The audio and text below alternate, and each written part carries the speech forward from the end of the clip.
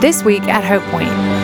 All of the things, the pleasures of life you see in creation, they're the hem of his garment, but one day we'll no longer see the hem in creation, we'll see his face. For millions of years, as we gaze back upon our life from our vantage point in heaven, we're going to see, just like with the Israelites in the ark, Jesus Christ on our worst day was with us every day. For 40 years, for 80 years, for 100 years, the reason that we made it home was because the true ark, Jesus, never left us. We're so glad to have you join us for today's message. We pray that it would challenge and encourage you to applaud God, follow Christ, and live on mission. Let's listen now as Richard speaks to us from God's holy word. In 1981, released a blockbuster film called Raiders of the Lost Ark. It was set in 1936 when an archaeologist and a professor, a university professor named Indiana Jones, was commissioned by the United States government to go to the other side of the world and find a biblical artifact called the Ark of the Covenant. It was a gold-covered box in which the 10 Commandments were carried around during Israel's sojourn for 40 years in the wilderness. And in the movie, the reason why the United States government wanted is there was a tradition that whatever nation possessed the ark, no other nation in the world could defeat them. So it was a military motive. And maybe the writers got that motive from Numbers chapter 10, which says about the nation of Israel. So they set out from the mount of the Lord, 3 days' journey. And the ark of the covenant of the Lord went before them. And whenever the ark set out, Moses said, "Arise, O Lord, and let your enemies be scattered." Well, as we know from reading the Old Testament, the power was not in that sacred box. The power was in God, and he was represented, his presence among the people was represented in the box. But for those of us who are old enough to, remember that film, it is fun. It was fun to travel in our imaginations with Indiana Jones around the world. And it was also fun a few years after the movie was released for Lisa and I to travel to Hollywood Studios in Florida, where for just a moment in time, due to the photographic imagination of Hollywood, I got to be Indiana Jones for just a little while. But what I want to talk to you today is about something that's not part of anybody's imagination, and that is the true lessons we learn from the Ark of the Covenant. It's so important that it's mentioned 100 times in the Bible. The last mention of the ark is in the verse we looked at last week. Revelation 11:19, then God's temple in heaven was open, and within his temple was seen the ark of the covenant. Throughout the Old Testament, there really was a box called the Ark of the Covenant.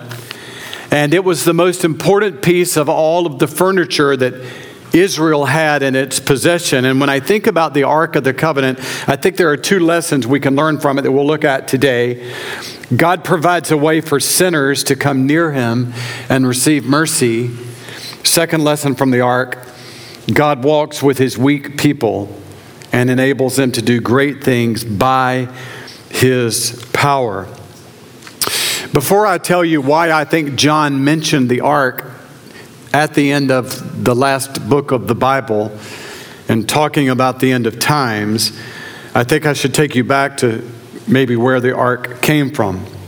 In 1400 BC, Israel was rescued by God after they had spent 400 years in slavery in Egypt. And then as soon as he brought them out of Egypt, they began their sojourn in the wilderness. He said, build a worship center for me. And I can assure you it was much less elaborate than this one. God said in Exodus 25:8, have the people of Israel build me a holy sanctuary so I can live among them. And there have been many depictions of what it looked like, but we know enough that all of the people of Israel, 2.5 million, they encircled it. There was a wall of draperies around the courtyard, and then the tent, the holy tabernacle, the most holy place was inside that that perimeter. Not many of you live in a tent, I bet. Because you say, I need more than that. Probably you pass by neighborhoods, say, I wouldn't live in that neighborhood. We say, no, I want to live. How about God?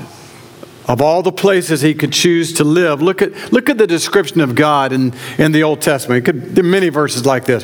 Who is like the Lord our God, seated on high, who looks far down on the heavens and the earth? It's a mind-blowing thing that the eternal God, who cannot be constrained by time, the infinite God, who cannot be confined by space, the eternal, infinite, immense God, who fills all of time and space, chose to dwell in a tent in the desert with his people. And that's the message of the Ark of the Covenant, God's great desire to humble himself and live with us. He lived with us in a tent. He lived with us in a human body named Jesus. He lived with us in your body, which is also called the tabernacle of God. But today we're talking about his first dwelling place, and that is the tent or the tabernacle. Inside it were a couple pieces of furniture, but none more important than this one. Exodus 25:10, God said, have the people make an ark of acacia wood, a sacred chest, and then here are the dimensions, about 4 feet long, 27 inches wide, and 27 inches high. So 4 by 2 by 2, basically. Overlay it with pure gold, and then put in the ark the tablets of the covenant law. That's the 10 commandments that were written on stone tablets, which I will give you. So there have been many depictions through the years. If you read enough about the Bible, in the Bible, it's basically a box 4 by 2 by 2, overlaid with gold, had a cover on it. And if you read more, on top of the gold cover were hammered out gold angels that looked at each other. The top cover was called the atonement seat, or the atonement cover, or the mercy seat, which we'll describe in a minute why it was called that. And inside the box were the 10 commandments. Now, what I want to tell you about and make you appreciate the privilege that you got to enter into God's presence today with that glorious third song and more to come, I assure you. It's what a privilege it is to draw near to God, something that wasn't really possible in the Old Testament. This is the directions of how the priest could approach God once a year on Yom Kippur, the Day of Atonement. Look how careful he had to be. Leviticus 16:11, Aaron shall bring the bull for his own sin offering. Now he's entering into that tent, into the back of the tent called the holy place, the most holy place. Aaron shall bring the bull for his own sin offering to make atonement. He's to slaughter the bull for his own sin offering.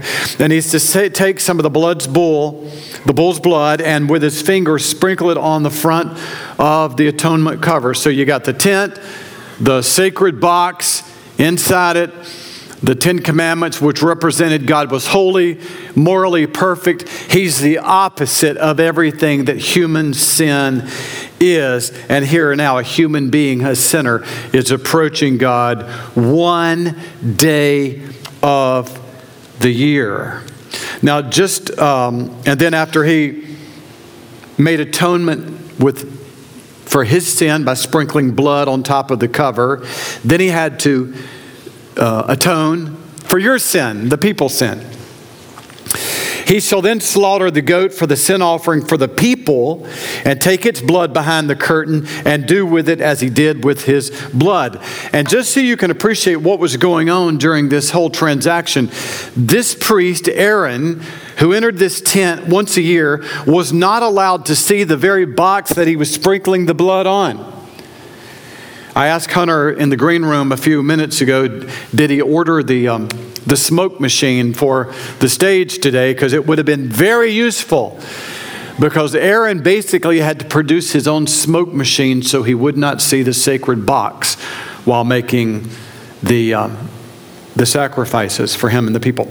Leviticus 16:12, he's to take a censer full of burning coals from the outside altar, and 2 handfuls of finely ground fragrant incense, and take them behind the curtain. And the smoke of the incense will conceal the atonement cover above the tablets of the covenant law so that he will not die.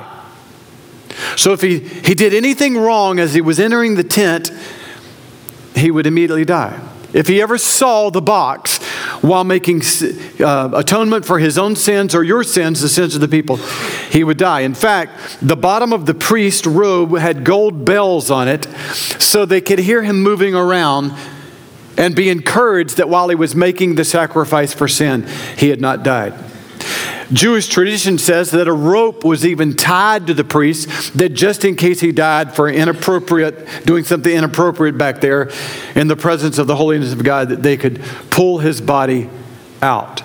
So all of this is to remind us what a privilege it is to be able to approach a holy God any time we want, unlike the people who first approached the Ark of the Covenant. You remember what God told Moses, no one may see me and live. Now this is very interesting. No one can see God and live. Yet in our verse in Revelation, look what John sees. Revelation 11:19, then God's temple in heaven was open, and within his temple was seen the Ark of the Covenant. Nobody ever saw it in the Old Testament. It was either surrounded by smoke, or when God's people moved, they had to put leather over it and then a blue curtain over that so nobody could see it. And here it is a description that we're able to see not the Ark of the Covenant, much better than that. This is just a symbol.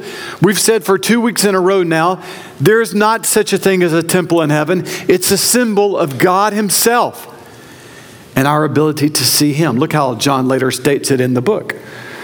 Revelation 21, I did not see a temple in the city because the Lord God Almighty and Jesus, the Lamb, are its temple. The throne of God and of the Lamb will be in the city, and his servants will serve him, and they will see his face.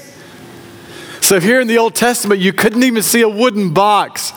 And now in heaven, we will see the face of God. Because of the work of Jesus Christ, we have confidence to enter the most holy place by the blood of Jesus. No longer the blood of bulls, no longer the blood of goats, but the blood of Christ has given us the ability to one day see the face of God. We see the hem of his garment now with whatever you're going to do tomorrow for Labor Day. Maybe you'll be on the lake. Maybe you'll take a ride up to the mountains. Maybe you're cooking out and you'll all of the things, the pleasures of life you see in creation. They're the hem of his garment, but one day we'll no longer see the hem in creation. We'll see his face because of Jesus' blood. We can enter the most holy place.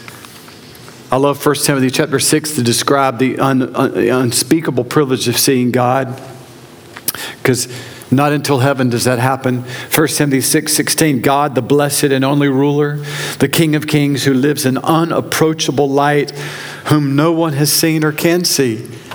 How do you approach unapproachable light?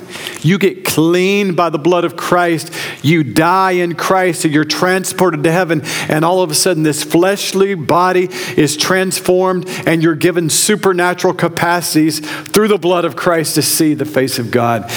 And unapproachable light, you're able to approach all the way into that light because of Christ. So the first thing we learn from the Ark of the Covenant is that God provides a way for sinners to come near him. The second thing we learn from the Ark is that God walks with his weak people and enables them to do great things by his power. If there's any one statement made by the Ark of the Covenant, it's that God walks with his people, lives with his people, sorrows with his people. You know, the Ark of the Covenant, in that tent for often many times in the 40 years in the wilderness, it stayed put. Israel stayed put. But when they moved, the ark went with them. They covered it with that leather. They covered it with that blue cloth. And men would put that ark on their shoulders by poles that went through sides of the ark.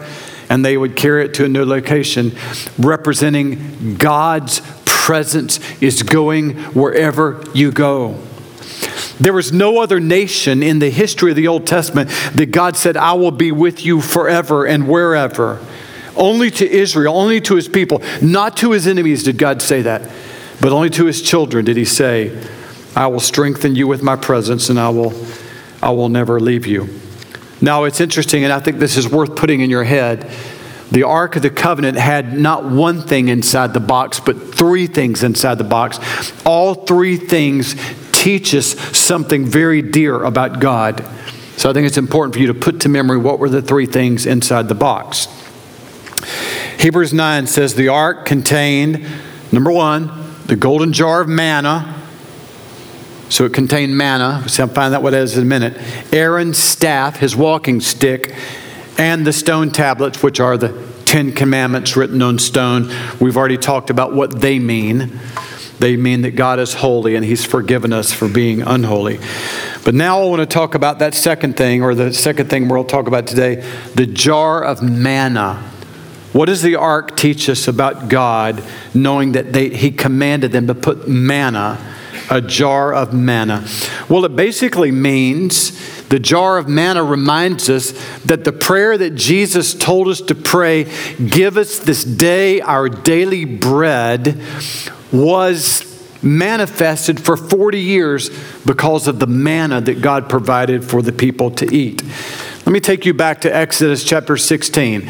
I don't know if you've read the Old Testament enough, but one of the favorite things God's people loved to do was grumble.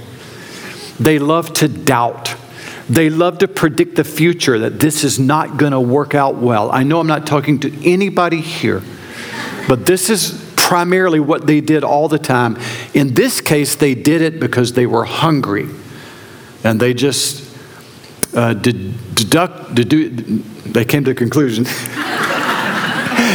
that they were going to die. So the ark teaches us God's faithfulness to meet our needs. Exodus 16. The Israelites said to their leaders, Moses and Aaron, if only we had died by the Lord's hand in Egypt. That's where they had been in slavery.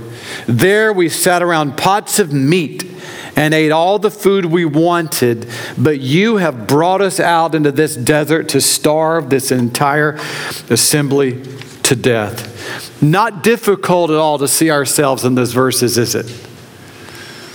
God calls us to something new, and the moment that we walk from the familiar into the unfamiliar, we tell Him we want to go back.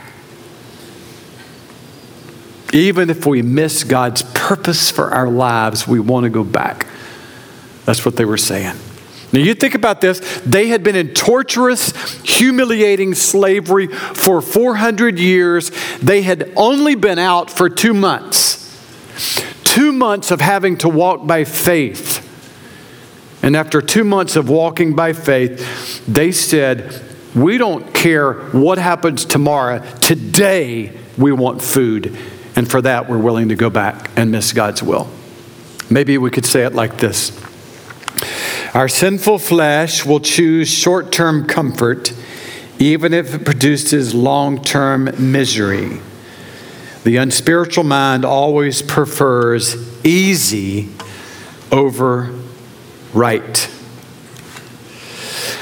Well, God, even though they were grumblers, God was kind and merciful as He is to me. Had my share of grumbling yesterday, and it didn't kill me. I'm preaching today. Exodus 16:10. While Aaron was speaking to the whole Israelite community, they looked toward the desert, and there was the glory of the Lord appearing in the cloud. They're grumbling, and God's glory is coming to meet their need. The Lord said to Moses, I have heard the grumbling of the Israelites. Tell them in the morning you will be filled with bread. Then you will know that I am the Lord your God. In the morning there was a layer of dew around the camp, and when the dew was gone, thin flakes like frost on the ground appeared on the desert floor. I guess we could call them frosted flakes. When the Israelites saw it, they said to each other, what is it? I just told you. Kellogg's. Moses said to them, it is the bread the Lord has given you to eat. Each morning, everyone gathered as much as they needed. Has this not been the story of your life, especially as we go to Labor Day? What you needed, God provided through your work and all other kindnesses. So Moses said to Aaron, take a jar. This is back to the ark. Take a jar and put an omer of manna in it, and then place it before the Lord in the ark to be kept for the generations to come. And the Israelites ate manna 40 years until they reached the border of Canaan. Wow. 40 years. I don't know what you tend to cycle in your head over and over again where you begin to fear. Maybe finances. I mean, there's a lot of things you could fear. Some people fear health. For me, I think because of my job, sometimes I fear like I don't have anything. I'll never have anything else to say. Sort of went through that this week. And I don't have a sermon. And Lisa just looks at me and she says, for 35 years, He's provided manna, food for you and for our people. He will do it. 40 years. So we praise you, Lord. 40 years, 61 years, and however old you are, God's provided. Well, the ark also provides another lesson, or teaches another lesson about God's provision and God's faithfulness to provide leaders. So He provides daily needs, but He also provides people to guide you spiritually, to help you in your journey. And by God's grace, I get to be one of those for you. I don't know if you know this, but our website, we have reviews like hotel.com. Like, it's great. People write reviews. And this week, I loved it. They're not always great, but this week was great. The review was, the guy just gets up there, teaches the Bible, and sits down, and that's it. Love that review. Like nothing else, he said. So I get to be one of your leaders, and I've had leaders, and you're leaders to me, and thank you. Well, so God's people, I think I mentioned a minute ago, they like to be grumpy. They not only were grumpy when they were hungry, they just like to doubt their leadership. They just like things to be going great, and then they're saying, I don't think this is going to work out well. We don't have the right leaders. And so let me tell you about this incident where they decided to pull that stunt. So as you know, the nation of Israel was divided into 12 tribes. So one day, 12 delegates came to Moses and Aaron, and they basically said to Moses, how is it that Aaron gets to be the leader? We are as capable of leading as he is. And, Moses basically says, no, you're not. Not because there's anything special about him, but because God has chosen him, and I'm going to prove it. So then God lines everybody up, and then this is how God showed that he had sent this leader named Aaron.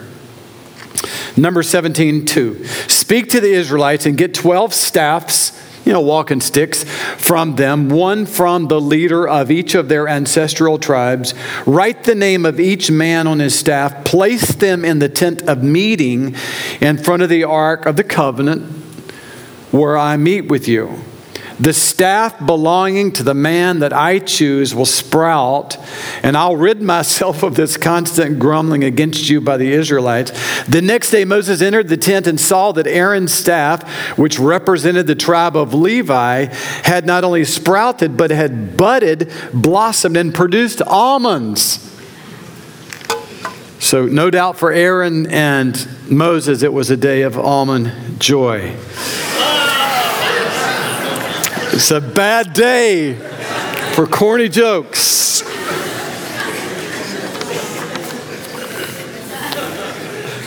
But truly, whenever you think about this staff, and remember, I'm teaching you about this staff because it's one of the 3 items that was put inside the holy box later.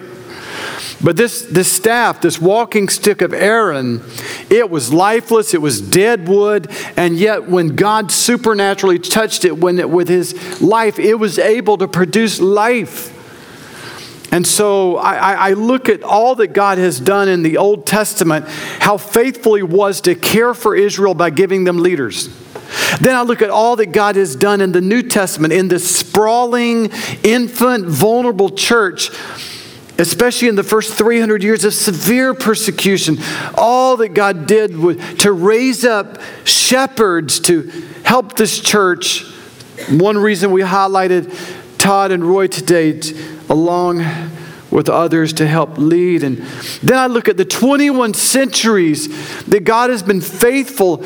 Sometimes it's a church planner that starts a church. Sometimes it's a missionary to go overseas and launch a new movement in an unreached part of the world.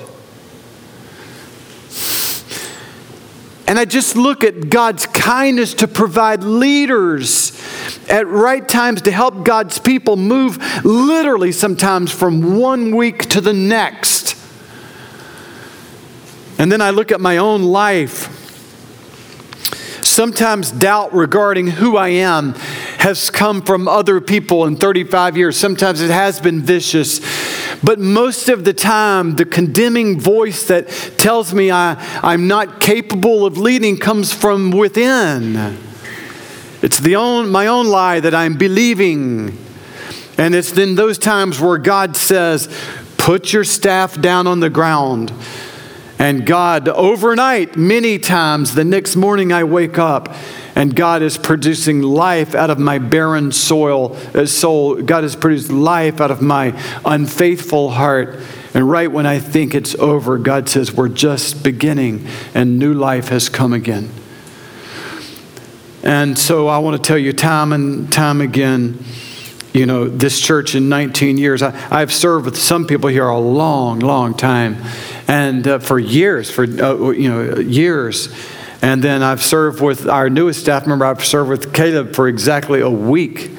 But the cool thing is, whether it's a week or whether it's, years, it's like God has just given you at the right time what a staff, what a beautiful, beautiful, literally Aaron's staff, beautiful. This staff is, I guess my staff that I hold are these dear people that surround me. And I'm so grateful. I'm so grateful for the power of God that's on their life.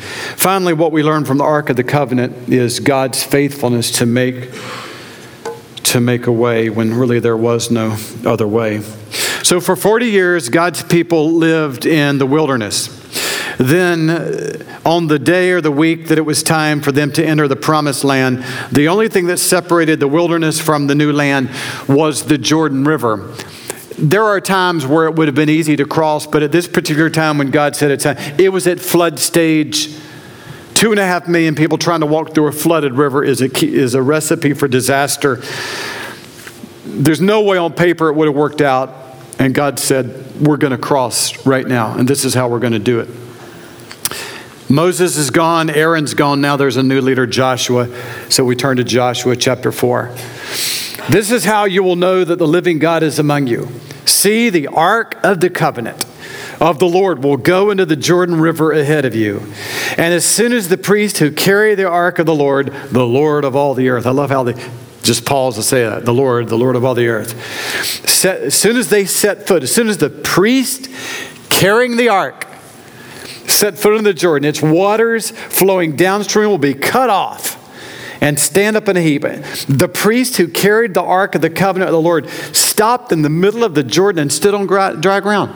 This is amazing. Just like the Red Sea. Not only did the water stop flowing, but the ground was dry. Not muddy. Dry ground. What a miracle. As soon as the priest who carried the ark reached the Jordan, their feet touched the water's edge. The water from upstream stopped flowing. It piled up in a heap a great distance away at a town called Adam in the vicinity of Zarethan. I love this story every time I read it, and I marvel not only at what I just said.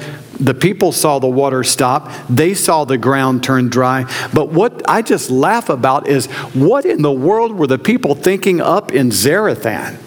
17 miles upstream is where this town is. And all of a sudden, they're at their little breakfast, their lunch cafe having coffee.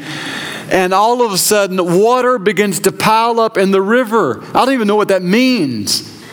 Did it pile up? Did it go to flood? Did it flood farmland? But all of a sudden, water just starts backing up from the Jordan River at flood stage. What a beautiful way. But the point is, by the power and presence of God as symbolized by the ark, God enabled his people to do what they could not do on their own.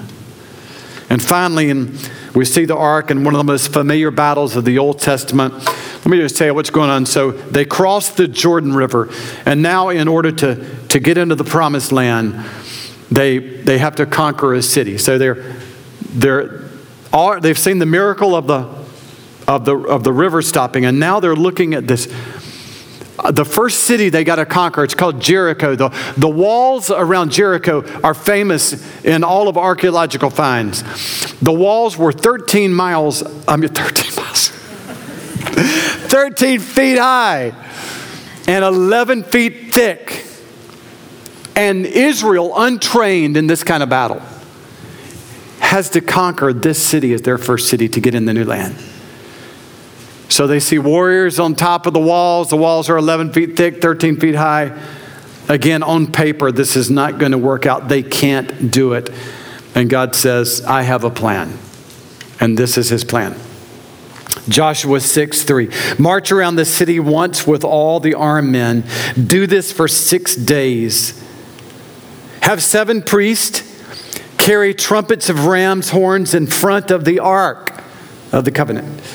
On the 7th day, march around the city 7 times with the priest blowing the trumpet. So there's your battle plan for conquering the world, the strongest city in antiquity. I guess before Babylon. Get the priest, put the ark on their shoulders, give them 7 priests in front of the ark, carrying 7 trumpets, and start blowing trumpets. This is your battle plan. This is God's way. So different than our way. So Joshua, son of Nun, called the priests and said to them, take up the ark of the covenant of the Lord and have 7 priests carry trumpets in front of it with an armed guard going ahead of the ark of the Lord. Now, the reason I stuck this verse in here is I really love the combination of this radical dependency on God, like prayer, and this radical readiness to fight like military warriors. So whoever says that the answer is always only prayer, they're wrong. Whoever says the answer is always a better strategy, they're wrong. Here we see radical dependency on God, carry the ark, blow the trumpets, that's prayer, and be ready to fight like men of courage, which is the practical part of ministry. So this is what it looked like every day for 6 days. The 7 priests carrying 7 trumpets before the Lord went forward, blowing their trumpets, and the ark of the Lord's covenant followed them. So I just love this scene. You've got this major city, walled, warriors on top, and you've got the nation of Israel. You've got these priests and the horn blowers. They get up in the morning and they make a trek around the city blowing their horns, and then they go back to camp that night. That must have been weird. These warriors up there with their arrows, listening to music, listening to trumpets, watching very casual this encircling the city, and then watch these guys go back to their camp, and they do this day 1, day 2, day 3, the same thing for 6 days. Surely these warriors, either they were curious or they mocked them, probably mocked them, but they didn't mock them on day 7. On the 7th day, they got up at daybreak and marched around the city 7 times in the same manner, except that on that day they circled the city 7 times. The 7th time around, when the priest sounded the trumpet blast, the army shouted, and at the sound of the trumpet, when the men gave a loud shout, the wall collapsed, so everyone charged straight in, and they took the city. So why did I preach on this today? Because I told you 400 times in the book of Revelation, the writer is thinking back to the Old Testament. And this is why I think John included the ark story in Revelation 11. Then the 7th angel This is the 7th time trumpets have blown in the book. This is the end of the world. The 7th angel sounded his trumpet, and there were loud voices in heaven which said, the kingdom of the world has become the kingdom of our Lord and of his Messiah, and he will reign forever and ever. The time has come for rewarding your servants, the prophets, and your people who revere your name, and for destroying those who destroy the earth. Then God's temple in heaven was open, and within his temple was seen the ark of his covenant. Oh my goodness. After 21 centuries of the earth struggling on a very hard earth, the 7th trumpet sounded just like the 7th trumpet sounded at the walls of Jericho.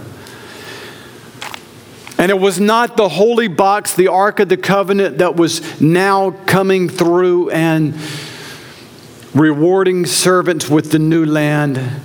It was Jesus Christ, the true Ark of the Covenant, with his people, rewarding them with heaven. The walls fall. God's enemies are judged. The Lord returns, and his servants are rewarded. And for millions of years, as we gaze back upon our life from our vantage point in heaven, we're going to see, just like with the Israelites in the ark, Jesus Christ on our worst day was with us every day. For 40 years, for 80 years, for 100 years, the reason that we made it home was because the true ark, Jesus, never left us and always led us home. We hope you've enjoyed this podcast from Hope Point Church in Spartanburg, South Carolina. If you would like to learn more about us or give to this ministry, please go to our website at hopepoint.org. We hope you can join us again next week.